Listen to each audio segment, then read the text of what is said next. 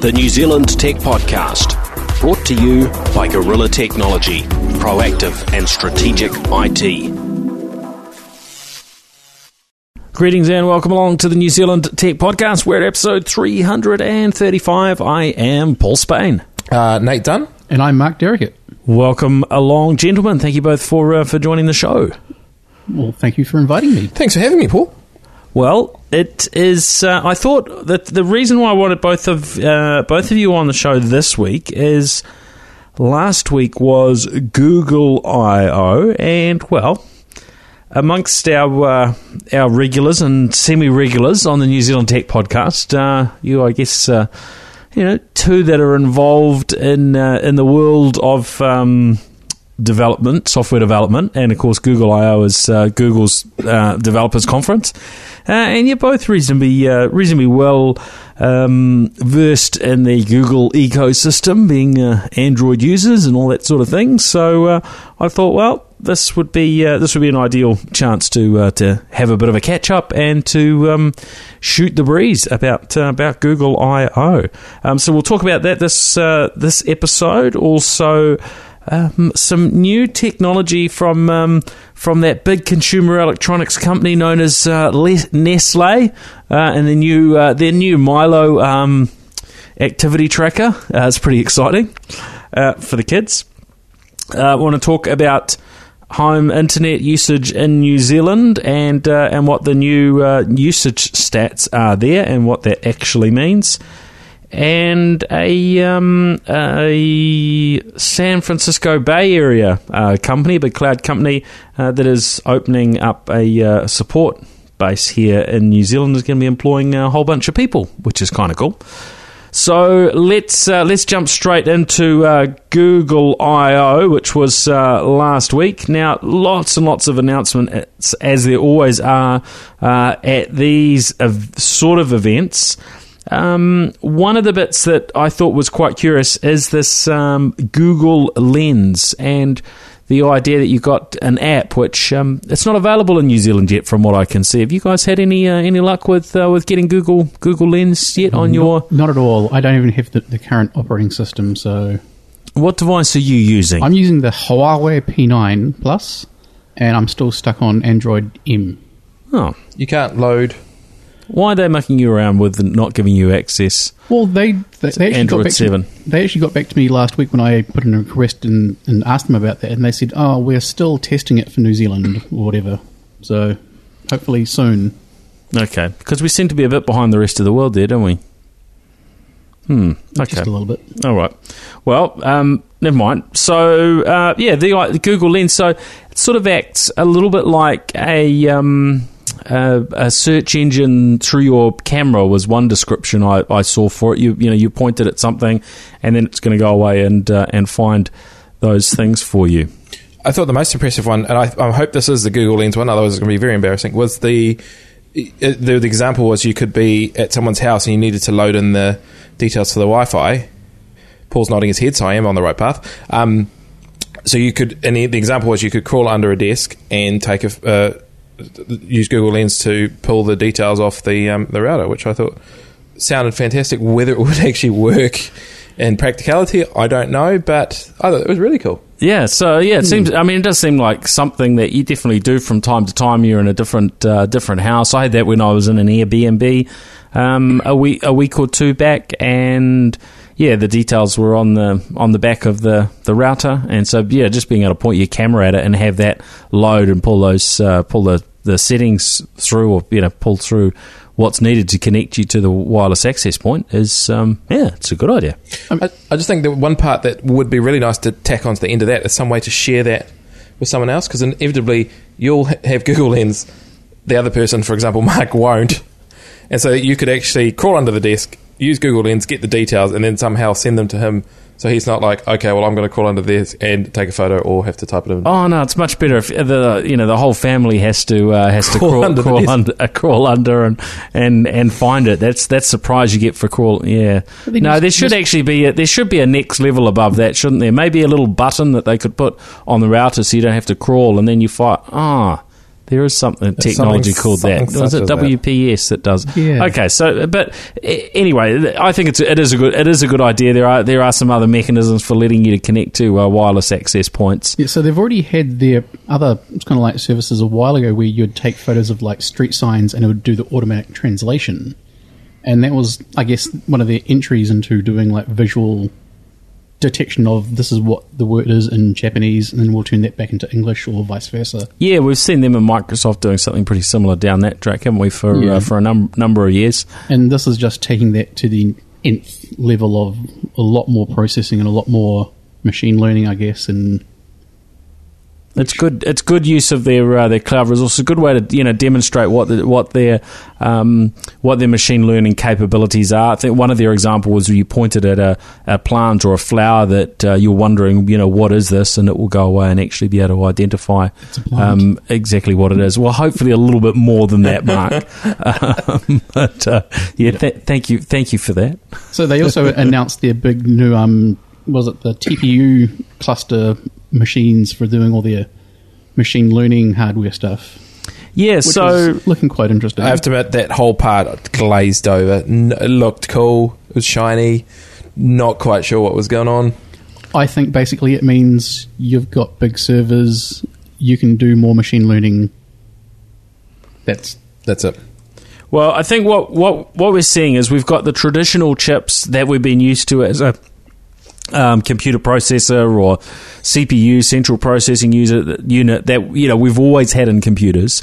And then there was a time for a number of years we had what was called a maths coprocessor that handled mathematical calculations better. Now ultimately that sort of got built into the core chip inside your computer.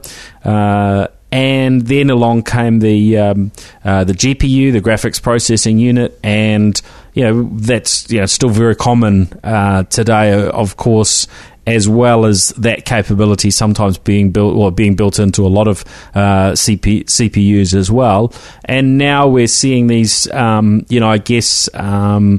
custom chips that are designed for quite specific purposes and with varying levels of flexibility.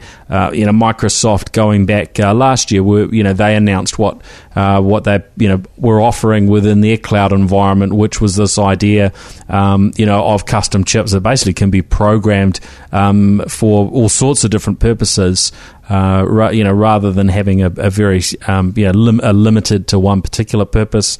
And then Google have gone down this track with these TPUs being special chips that are very much focused, as Mark says, on delivering their artificial intelligence. Is that what you said? Yeah, I think from my understanding is it's the TensorFlow processing unit, which is based around their TensorFlow machine learning, machine intelligence platform that they open sourced about a year ago.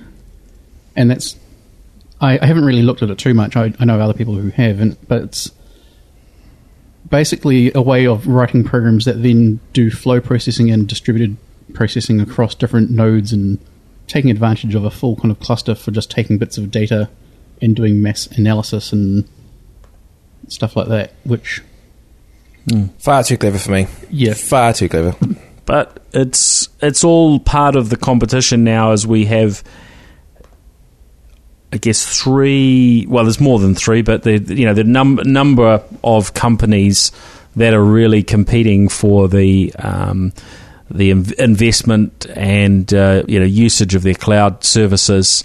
Obviously, Amazon still being the biggest player in the cloud services space, but organisations are certainly keeping a pretty close watch on what Google and Microsoft and others are doing as they compete more. And this is part of what Google has to do to get attention, and they certainly have to be doing some unique things for the various users of cloud services and cloud platforms to want to utilise them. So it's all part of that play.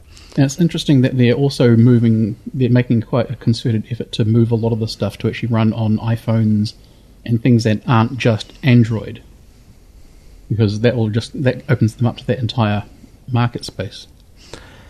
Yeah, it's fair to say for a long time that they have been across iPhone, but yeah, they have been holding a bunch of things back so that they were Android only in the past, right? And now they're making those more broadly available, like Google Assistant available on iOS, is what we were told, but no sign of it for me yet. Anyway, on iPhones. So, but these things are certainly starting to come out on iOS in some markets.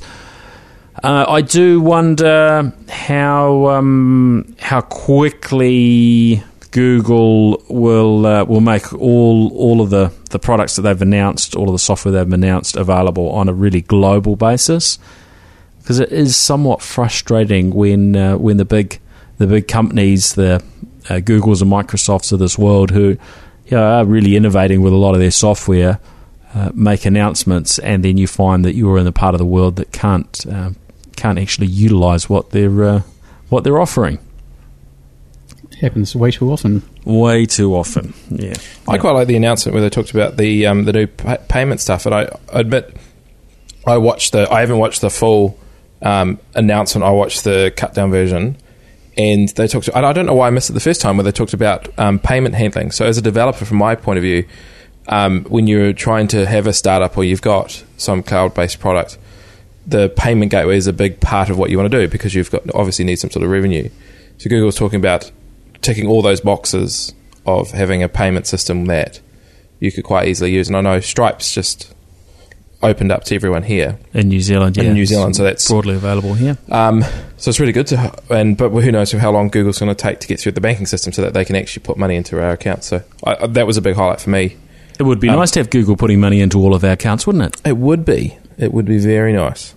Well, they're already geared up to a fair degree already because of the Play Store and so on. So people around the world can be selling their apps with Google. So it shouldn't be too many hoops for them to jump through. But yeah, they've made a whole lot of announcements, really, didn't they, around Google Assistant. And yeah, that was certainly a curious bit, and there was a demonstration where one of the team there went in and placed an order, and the payment bit of it just was able to deal with this whole order on their behalf, handle the payments, and away you go. I guess another option to compete with Uber Eats, maybe. So I didn't see the whole end-to-end process there in terms of how that order would work. I guess it would vary according to who you're ordering from, whether they've got delivery, whether you have to go and pick it up, and so on. I suppose they've got your GPS, so they know where you are. They know everything. They are Google. Mm. Yes, but an interesting taste of what's to come in those demonstrations. Now, one demo I did really like, and this was on a couple of other sites. I don't know that it was part of the keynote as such, but was a demonstration on the ability now for third-party developers to utilize the Google Assistant technology and actually put it in their devices. So they worked with a third party to create a robotic cocktail mixer. Now, the hardware and the software, I believe, for this have been open sourced. So if you want to make one of these for your home or your office, and you want to be really cool, then you now have the option of doing so. And yeah, that looked pretty cool. And the idea you can walk up to your bartending machine and have a chat to it, find out what's on the menu today, and place your order, and then the machine would mix up your cocktail for you. Yeah, that's mental. That seems really cool. Could you use something like that in your cafe, Nate? You'd get some kudos for being very cutting edge, wouldn't you, for that? Yeah, you'd really need to program it to have some banter, though. Yes. So you'd need to have it be friendly and remember who the person was. We're probably going to end up eventually getting there. At the moment, it's probably a little bit far, but it does need the banter. Because if people just wanted a coffee, they would use the coffee machine that most people have in their offices. So it's not just about the product; it's also about the experience. And I think they actually programmed it up with some jokes built in as well. So there's a little bit of being able to cater to that. But how good its banter would be, whether it would be up to your banter level, Nate. I wonder what it would get to on the banter level scale. I guess that will come in time with future artificial intelligence capabilities. My banter level has to be very high because I can't make coffee or cook food. So that's all I've got. So it's a very high level of banter, so I can distract you while the staff do the staff things. Do the good stuff in the stuff you're actually paying the money for. I thought the other thing, adding on to that demonstration that you saw, Paul, I liked the assistants. The example that they had was a guy had a soccer match, I think, or a baseball match or something like that, where the home actually popped up and said, "Hey, look, we know you're going here. This is the route you're probably going to take. There's really heavy traffic. You're going to need to leave a little bit earlier." Proactively, yeah. So this was with the Google Home device, which isn't officially available in New Zealand either at this stage, although there's a fair bunch of them out there. And it sort of lit up, and I guess he noticed it. So it wasn't enough that it sort of interjected and say, "Hey Nate, get off the couch, mate. You need to be over and get going because of the traffic out there today." But I guess that's something that will improve over time. But the idea that you can get a proactive alert about something, and in fact, I had a flight recently that I went for it, and it was a late night flight. I think it was I was due to check in about 15:15 midnight, and on the way to, or was it another flight? One of my flights recently in the last few weeks anyway, I was heading to the airport, and I got held up by roadworks on one route, and then I got past that and thought, yep, all is good. And then there was a road closure on another road, and the whole thing was just quite a nightmare. Messy. But I did get there just ahead of the cut-off time. But on this occasion, Air New Zealand had, or the staff that were working had decided that everybody was there for the flight, and it was all good.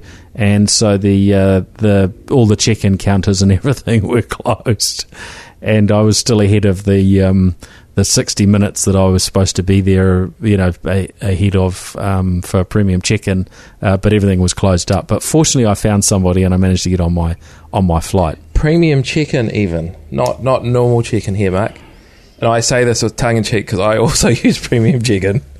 So, have you had any flight stories recently, Nate? And I know this is the sort of stuff that should all be going online on traveltalk.nz, our new travel website. But Nate, you were just mentioning something before we started around a bit of an experience. I had a flight where I was celebrating a friend's birthday on Saturday night, and may have had one too many brewskis, and was feeling a little bit ill, as one may feel ill. And and you got special treatment. I got very special treatment. I got moved from the very front of the plane. What were you, seat 1A or something? I was 1B, actually, to not so much 1B. I was a lot further down the back of the plane. The lady was a little bit worried that I may share things with the rest of the plane. The contents of your insides. With the rest of the plane, and she didn't really appreciate that, so pushed me down the back. Well, if you'd done that at the front of the plane and everyone had to walk through it, that wouldn't be good. That would have been quite horrible. The back of the plane, you could easily got to the toilet as well. Well, I think what had triggered it off is I said to the lady, "Look, I'm feeling a little bit queasy. May I have a sick bag?" And she straight away went, "Why? Why do you want this?" And I explained my story, and she kicked me to the back. But I think that's where they keep the sick bags. Yes, but there was a younger guy on there who sort of looked at me like I wouldn't have moved you. But it wasn't a big problem. I ended up falling asleep, slept the whole flight on the way back, so I could have been sitting at the front or in the middle or at the back. Didn't make any difference. Slept the whole way through. So, Great story. On the travel front, I was in Hawke's Bay last week talking at a conference, and so I spent a little bit of extra time there because I haven't been for quite some time. And the nicety was really fast internet in both hotels. I'd stayed in 2 different hotels, really fast internet, and the same in the Koro Lounge, which was, I guess, a change of where we were a few years ago. It would be very common to get into a hotel, pay an exorbitant price, get really average internet. Both hotels had free internet. And it wasn't that long ago. You check into a 4 or 5 star hotel, and you'd be paying a reasonable sort of room rate, and then they would want to charge you another $10, $20, $30 to use the internet. So that was very nice, and I think a benefit of the ultra fast broadband rollout in New Zealand that all of these places have got good fast internet and. It makes life a lot easier. Do you think the UFB has also affected, this is a very much a first world problem, how Koro used to have a password that was published for the Wi-Fi? Now there's no password. It's just public. You could just sign on. You can now just sign on. You don't need any details. It just signs you in.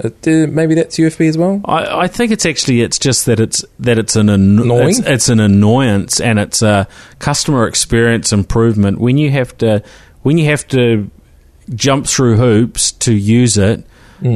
A lot of people just don't bother, and so you end up using up your own data cap and so on because it's a hassle to have to go in and do it, and you kind of only jump through those hoops to use the Wi-Fi if you're going to do something that's quite data intensive. True. Whereas now when you use Air New Zealand's Wi-Fi in the lounge, you connect once, and they say they'll kind of remember that connection for up to 90 days. So if you leave your phone on to auto connect to that Wi-Fi access point, then you could be in Rarotonga one day, you could be in Auckland the next, or whatever, and away you go. A little point about Rarotonga, because it's the place that costs you a lot of money to use internet because it only comes in over satellite. I found, don't know if I mentioned this before, but I'll mention it again anyway. I found the one place in Rarotonga where you can get unlimited internet is Air New Zealand's Kuru Lounge. I found on the average speed was well below 1 megabit though. But it was very nice to be able to get unlimited internet. So does that not kind of pose a potential security risk? If they're no longer asking for passwords, you're just connecting to some Wi-Fi. Good point. But the password was always a city, I think, or a town in New Zealand. I remember people would often message people outside Koro and say, this month's, I don't know how, was it monthly they changed it, or 2 weekly, or however long they change it? So it's not really changing much. And I think the average business person that's going through, if you had created another access point that was like Wi-Fi 2 and had a password on it that was also the same town, probably would have signed on to it regardless. Right. That's why you should use the VPN. Always use the VPN on Wi-Fi if you want to be a little bit safer, or don't use Wi-Fi at all. Lots more to talk about, or lots more things that could be talked about from Google I/O. One other thing, standalone virtual reality headsets. Google has announced their standalone devices, so they're saying, look, no PC, so they're making a little bit of a, I guess, highlighting Microsoft to have, announced their varying virtual reality and mixed reality headset options that you connect to a PC. They're saying no PC, no smartphone required. I guess effectively they're going to have a lot of similar smarts to a smartphone in the standalone headsets, but I imagine they'll be doing some good stuff to give reasonable performance that's maybe a step up on what we've seen to date, and a bunch of partners like Lenovo, HTC, who we know for their Vive headsets, Lenovo that are doing a Windows based one as well. So that's going to be curious to watch. For a lot more coverage on Google I.O. Check out the new podcast that we launched last week on worldpodcasts.com network, which is the mobile tech podcast, with tank girl Miriam Joie, and on her latest episode that comes out this week, she's got Mr. Mobile of Android Central, and they're talking a fair bit about Google I.O. Amongst other topics. So that one's well worth a listen. I think they're also talking about the HTC U11, BlackBerry Key 1, and some other things. So that one is definitely well worth subscribing to as well. And Miriam was at Google I.O. There in San Francisco last week, so a little bit of hear it from someone that was on the ground there. What else do we have? There were a couple of other things we wanted to talk about around Google I.O.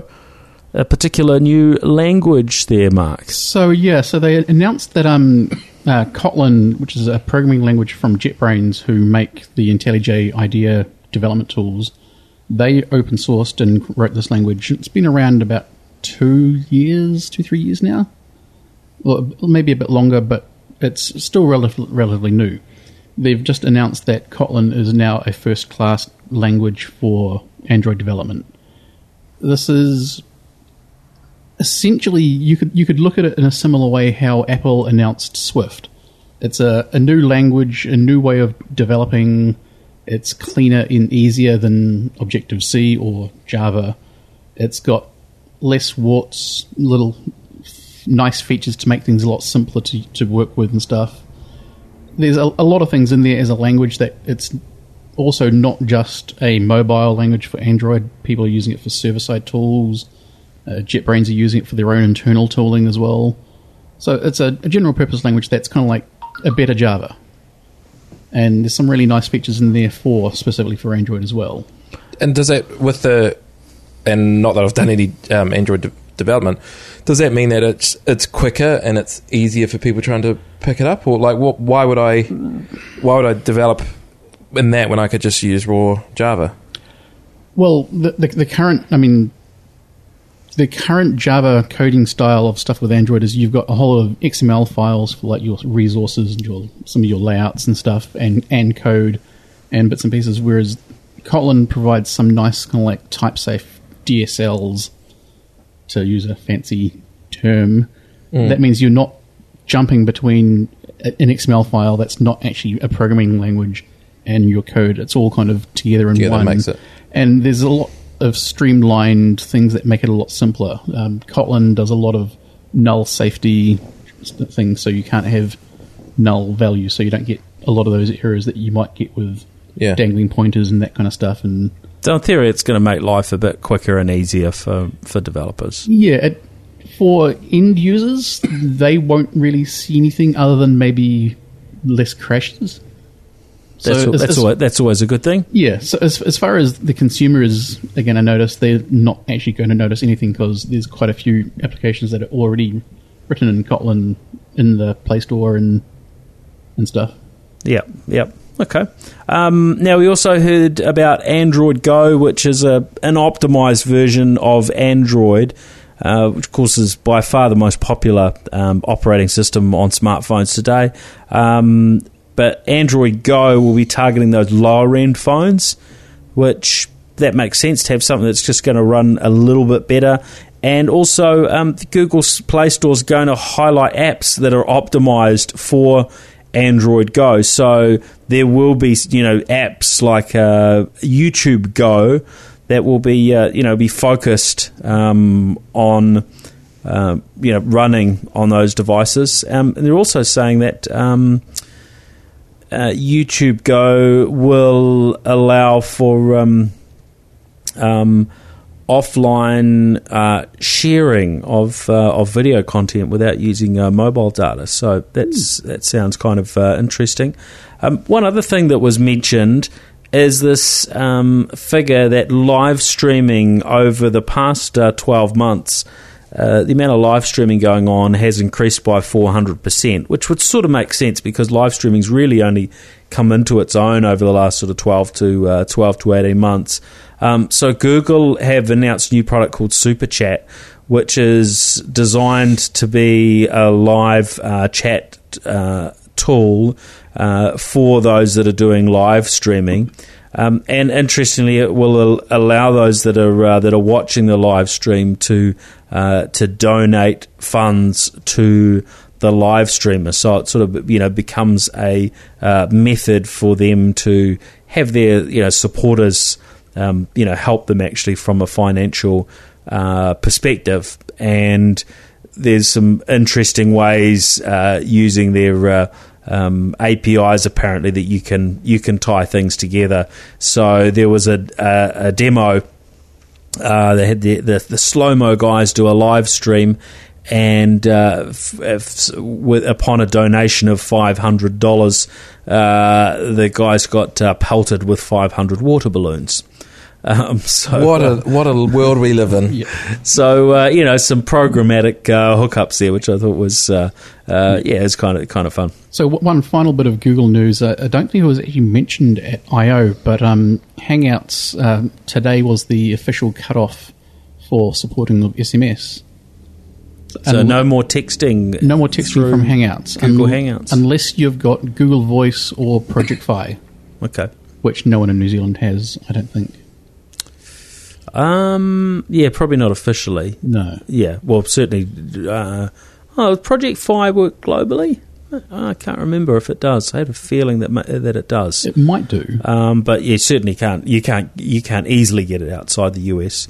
Now on to other topics. I have in my hot little hand this little green a chocolate drink. No. Well, I've got something from the brand that sells a chocolate drink, from Milo, which is a Nestle product. Their press release told me that Nestle are the biggest food company in the world, and I guess Milo is kind of their most kid-friendly brand, because they have decided that young people today are spending far too much time looking at screens and gadgets and doing running around and keeping themselves young type activities. So what better to do than build your own gadget? So they've launched a little, and it looks very sort of Fitbit-like, but it's got some subtle, very subtle Milo branding on the band. But it's a Milo. It's called the Milo Champions band. It's $40, so it's a lot cheaper than the Fitbit, for instance. But we know from some of these gadgets coming out of China that they're very low cost to make. But they've got a little app that I fired it up on iOS, and you basically as a parent you can sign up, run up the app, and then I think you can potentially have multiple kids with these things. So if you are wanting to just check how active your kids are, or encourage that, then this could be a tool that you might like to use. So I'm going to ask my son and see if he will wear it. And if you get to them young enough, then they probably cope with it. As they get a bit older, they might not be so interested. I tried to put it on myself because I thought, that's a good idea. I got myself a new fitness band. No chance. You tried that too, didn't you, Nate? Yeah, my wrist is way too fat for that, and I think you're in the same club.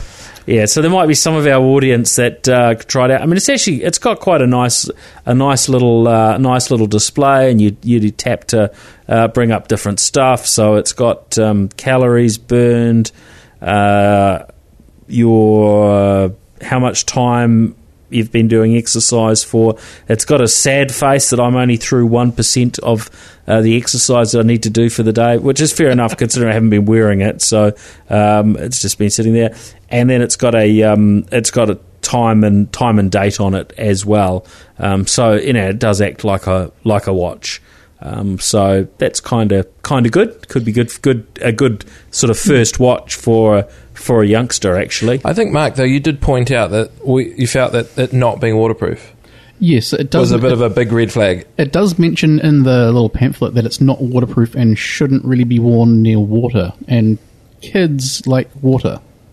So it's an interesting point, and I guess it depends how wet you get it. Especially, it's got a rubber surround, though. I mean, I'm just looking at it; fits in there quite snugly. So, I would say it would probably handle most splashes okay, even though it's not warranted for it, right? Yeah, so maybe not swimming, but I was also more thinking like just getting caught out in the rain. I think it would be fine in the rain with my look at it, because it's pretty much enclosed in that sort of rubber surround, and it's quite snugly fitting. That's my opinion, but yeah, of course, if it does get ruined in the rain, sorry folks, another $40, I suppose, or flag it. But you'll have to do some trialling, because I don't have kids, and I don't suppose you do. I don't either. No, so sorry, Paul, you got the short straw. No, I'm looking forward to it. I think Pablo will be quite excited about. And we can't get it on our wrist, so his new gift. So so thank you to Milo for sending across a Champions band. He has to do the midwinter swim challenge and see if it works. No, I'm not encouraging swimming with it. All right, so that's the smart or the fitness tracker or what activity tracker. Anyway, from Milo. It is interesting because they're talking about fitness and all that sort of stuff. I'm not sure that Milo is the best product from a health and fitness perspective, but there you go. It's so delicious, though. Now, all right, is that only available from Harvey Norman, or is it available everywhere? I think it's probably some other places that have got it, but you definitely can get it at Harvey Norman. Right. Yeah. So yeah, and I mean. Yeah, that's where you can get it at the moment. So I don't know how these things are going to sell. Maybe you'll be able to get them, on discount sometime in the future. But $40 seems all right for what pretty cool. What it is. Now, on to something else that's very New Zealand-ish. This thing's actually the Milo band is available in Australia and New Zealand, by the way. Something very close to home is we've got some information through today from Chorus around average home internet usage in New Zealand. And the number just keeps rising. So currently we're just above 151 gigs a month is the average usage for home internet. And they've actually broken it down by region, so you can actually drill in this particular report and see specific areas. So, for instance, across Auckland and a lot of the other the main centres, and they break it down to Waitakere and North Shore and different parts of Auckland. But when you go through the breakdowns, the facts that they've shared are basically indicating that the areas with ultra-fast broadband, of course, have higher average usage. So if we look at the top of the list was Manukau City, and a year ago the average usage there was 150 gigs of monthly usage. That has risen by 50% to 225 gigs of average users. So they're at the top of the chart. If you go down to the bottom of the chart, then you're really looking at areas that aren't so well hooked up as far as ultra-fast broadband. Now, I didn't drill in and check the map specifically, but I'm pretty sure those that are at the bottom end of this list are areas that don't have ultra-fast broadband.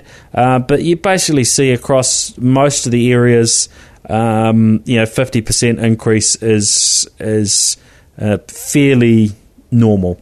But at the bottom of the list, they had Bulla District last year, 59 gigs was the average. That's gone up 47% to 87 gigs. So I guess there are a couple of interesting things about this. And I must mention, also got a communication from Orcon. They're saying that their customers, and this is, I guess, a uniqueness around their customers, is over 50% of their customers have ultra-fast broadband right now.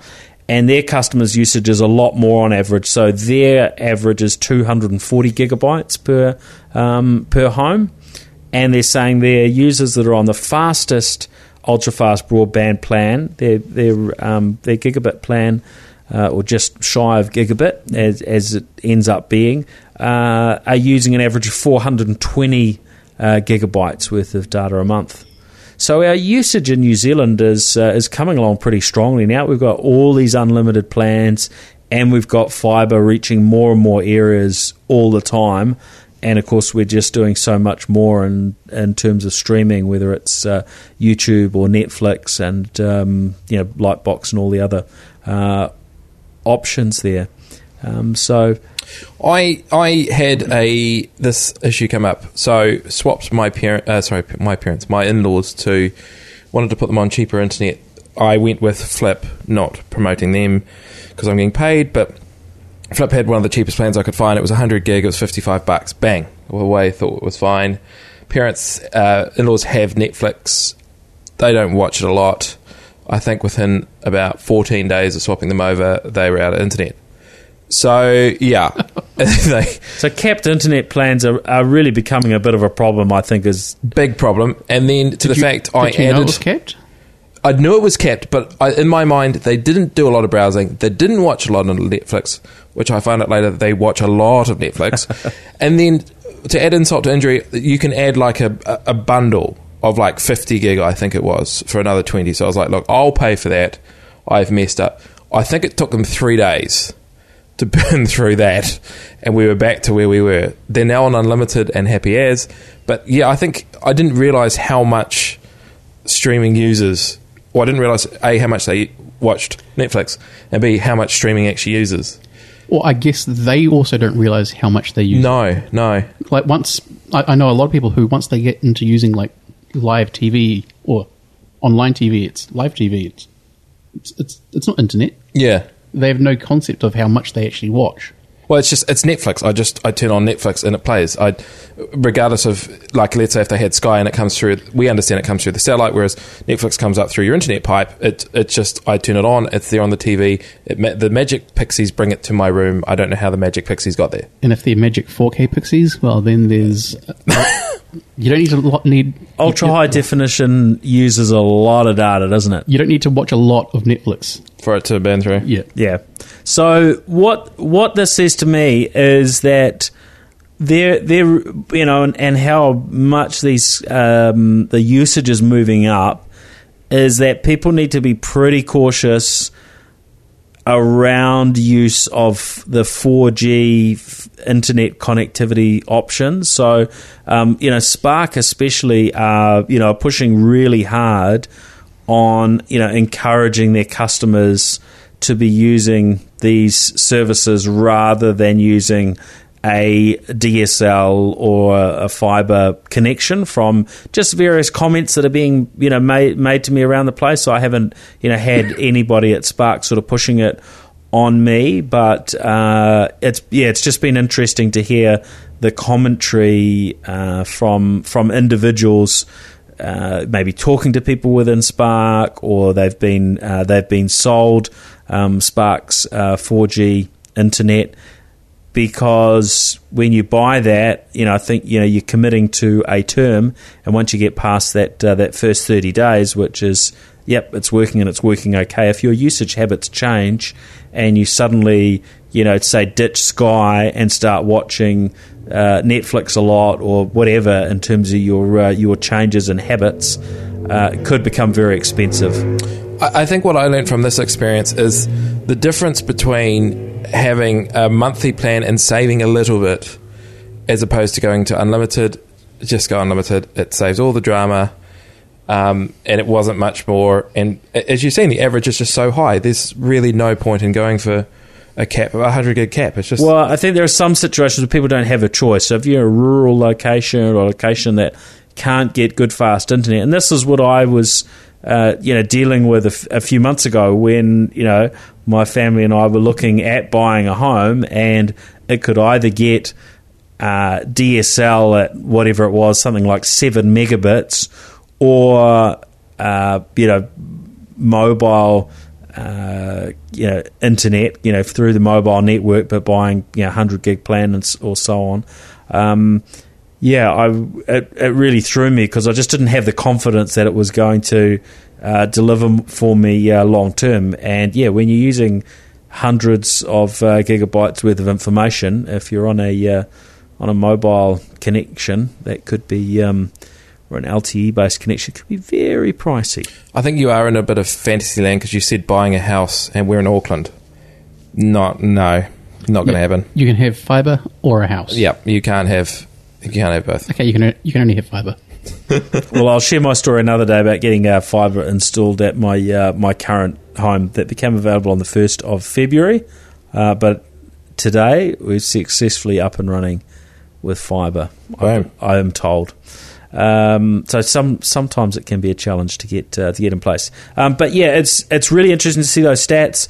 It does seem to be that we're continuing on most years with around 50% increase in average usage. So if we're getting that average at 151 gigs today, nationwide, including those outside of the ultra-fast broadband areas, then I'd say we're easily going to be 50% increase on that in another year's time. And then in some areas we're seeing those figures a lot bigger. So around Auckland, around 200 gigs being pretty typical. So next year probably 300 gigs, and not just Auckland, but other centres that have got lots of ultra-fast broadband and high-speed connectivity. For instance, you look at Wellington City, and their average usage there is 170 gigs, up from 110 last year. I wonder if they could. I know they can. They could analyse the traffic and actually say, with the explosive growth we're seeing is because of the streaming video on demand, or it's because people are Skype calling relations or whatever. It would be, I think if you could drill down into a bit more, not exactly what they're doing, but just more sort of general metrics of exactly what's going on. Although if you're using a VPN, then they don't really have visibility of that. So, yeah, I mean, all the things I'm hearing are very much pointing at the streaming video, and even just your example, Nate, from your parents-in-law scenario. So I think that's pretty normal, and we'll see that increase, for a fair time to come until, for instance, Sky are no longer doing much over or anything over satellite. Now, one other topic that I thought we should chat about this week is that Workday, which is a provider of HR and financial software. They refer to themselves, I think, as a ERP alternative. They're based out of the broader San Francisco Bay Area, but they are establishing themselves in New Zealand with a support centre. So currently their call centres are based in the US and also in Ireland. 750 people in their island call centre, and they're going to be opening in Auckland with a call centre that's going to start out with 140 people, but because they've got a lot of other people in other regions, such as their Dublin one, and I'm not sure how many people they've got in the US, that number could easily grow. So I think 80 local staff initially by the end of the year, but the support centre that they're going into, I think, has a capacity for 140, and that's going to be in the Wynyard Quarter in Auckland. So that's pretty cool. They've also got some cool big customers as well. Xero and Air New Zealand. They have some. They've cited as two of their big customers that you know about. Pretty good customers to start with, yeah. They certainly they target the bigger end of town, and I would say that's part of the reason why they're keeping their support centres in locations like New Zealand, Ireland, and the US, rather than like what we see with businesses like telcos who are doing much lower level, lower value transactions, and firing stuff off to the likes of India and Philippines and so on. But yeah, that's the first instance quite like that I can recall, certainly in recent times. So there's probably a fair potential for more of these sorts of things to happen in New Zealand. So I think that's really good. I think that's us for this week. So yeah, thanks everyone for listening in. Do check out, and I mentioned it before, the mobile tech podcast that we launched on worldpodcast.com last week. And if you caught our sort of in-between episode over the weekend, we a few days ago, probably about a week, or just over a week ago, recorded a podcast covering what had happened at Microsoft Build. So that's episode 334 of the New Zealand Tech Podcast. If you missed that, you're just used to your weekly episodes coming out on a Tuesday. There's an extra one in there. We did hold that back for a few days, but that's online now. We're up to, this week we'll have episode 2 of the Mobile Tech Podcast out as well. All right, guys, where do we track you down online? Nate, you're always easy to find on Twitter. Just at Nate is me, and then I blog on Geek Zone, but I actually haven't blogged for ages. And I've got cafeowner.co.nz where I blog about cafe and tech and stuff, but I've been a little bit busy, so both are a little bit lagging, but I should bring them up to date shortly. Yeah, that's me. And Mr. Mark Derrickett, Talios. You can find me at Talios on the Twitters. How do you spell that? Talios. Ah. Oh, you an iOS guy? No. Sorry, I just had to throw that in there. It is a misspelling of the original Greek that means perfect or complete. I am neither, so the spelling error works well. Yep. Very cool. And you can find me at chaliceofblood.org, I think it is, for my concert photography. Which is very good, having seen some of it. Thank you. Very, very good.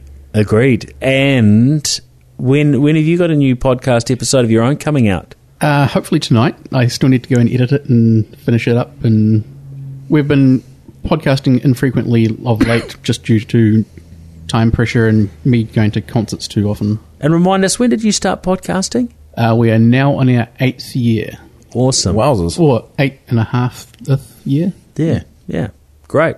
All right, well, that's us for this week on the New Zealand Tech Podcast. Thank you, everybody, for joining us, and we'll be back again next week. If you want to catch up with my other updates, I've started doing weekly videos. I do a weekly 3-minute video. You can catch those by finding me on facebook.com/Paul Spain. And also you can sign up for my newsletters at paulspain.com/updates. All right. Thank you. See you later. The New Zealand Tech Podcast, brought to you by Gorilla Technology, proactive and strategic IT.